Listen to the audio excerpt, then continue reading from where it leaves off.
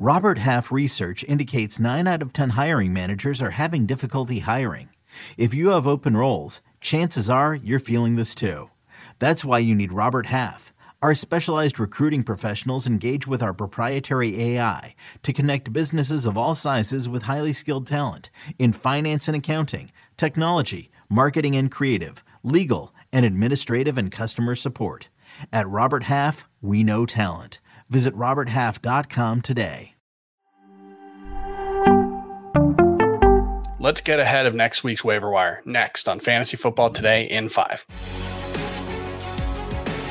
Welcome to FFT in 5. I'm Chris Towers here with Dan Schneider to talk about some under-the-radar waiver wire targets to consider adding before Sunday's games. And the whole idea of this is, hey, maybe something happens between now and the start of the games where, or the end of the games, I guess, where, you know, these guys might have more value, and it's just valuable guys to have on your bench if you can afford it. If you've got a roster spot to play with, you know, if you had been able to stash Tyler Algier this time last week, though, that would have worked out pretty well with Cordero Patterson's injury. Tyler Algier looking like the starter for the Falcons. And I'll go ahead and mention one name just to get us started with Caleb Huntley, who saw his first action last week, ran. It was a weird situation for the Falcons where they ran 14 runs in a row, which is something that you basically never see. But he got 10 of those. It was basically like over two drives where he ran for 54 yards on 10 carries and a touchdown. I thought he looked pretty good. I don't necessarily have a strong opinion on whether he or Tyler Algier looked better. I expect Algier will get the first opportunity to be the lead back, but this is an offense that wants to run the ball a lot. They run the ball really well. Their blocking is really good. I think they were second in pass block grade from PFF so far this season. So this is a situation with the Falcons where you might just want a taste of this backfield, and Caleb Huntley is only 28% rostered right now. And a couple other names to consider adding before Sunday. DJ Chark, he's 24% rostered. He was upgraded to a limited participant in practice Thursday. The Lions have a ton of injury issues right now. Josh Reynolds is on the injury report. He did practice Thursday as well, but Amon-Ra St. Brown didn't. If St. Brown is out, I expect DJ Chark will be the number one option for this Lions offense, and that's been a really good role. You know, this is a team that's putting up a ton of points. They're moving the ball really well, and Chark would be potentially worth using as a top, you know, probably more like a top 40 wide receiver, but I would have him ranked above Josh Reynolds if he played this week. And then I'll also just throw out Trent Sherfield. Tyreek Hill was added to the injury report on Thursday. It's something to watch over the next couple of days. Jaylen Warren also dealing with a groin injury. Sherfield played about 65% of the snaps for the Dolphins in week 4, and, you know, could have a pretty good role this week if Tyreek Hill and Jalen Waddle are overruled out. So those are a couple to consider. Dan, let's get a couple more. Yeah, so if you listened to this one last week, you got the Jaguars defense for this tasty matchup this week, but it doesn't stop just there. If you missed them and they're still on the wire, you can get them now, and then next week they have Houston, then Indy, who's been the lowest scoring offense in the NFL, then the Giants and Denver. That's a nice four-game stretch. And if not, maybe look at the Bengals defense. They have the Saints and Falcons coming up, which is nice. I look at a few other position player stashes too. I'm going to keep screaming Jameson Williams, you know, the 12th overall pick in the draft, insane talent. He's getting closer. I also like Desmond Ridder if you're in a 2 QB league. It might be too late, but it's getting close to the point where Mariota will be benched. Winning that game last week is not going to help that, but a couple more losses, maybe we get there. Corey Davis is one I like to stash right now, Chris, because there's been talk that he might get traded.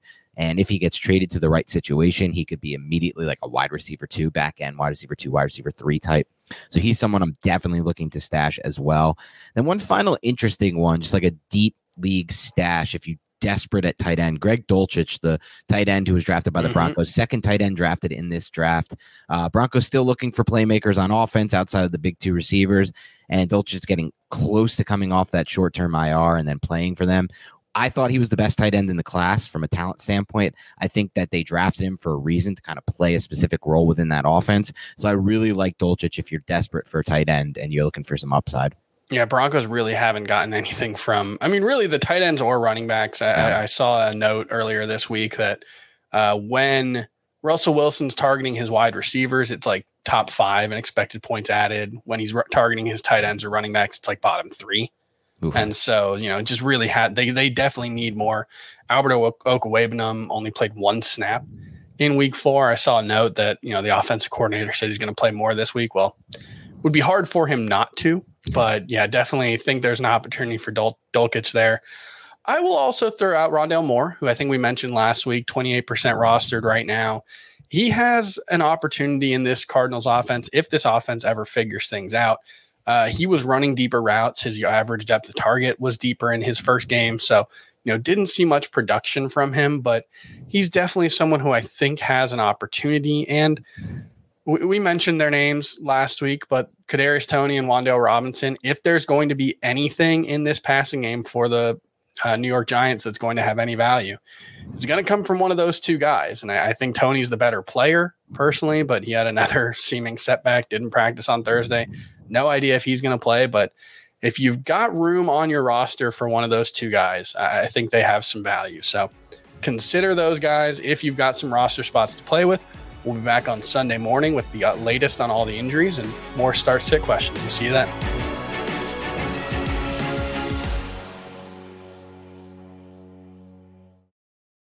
On May 23rd, I want to go back to normal. What's normal? the Paramount Plus original series, Evil, returns. We've already hunted werewolves, demons.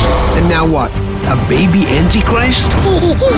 Okie dokie. Prepare yourself You will not beat us. for the end. I have visions of hell. Make it stop, make it shut up! You're not gonna survive this. Evil, the final season, streaming May 23rd, only on Paramount Plus.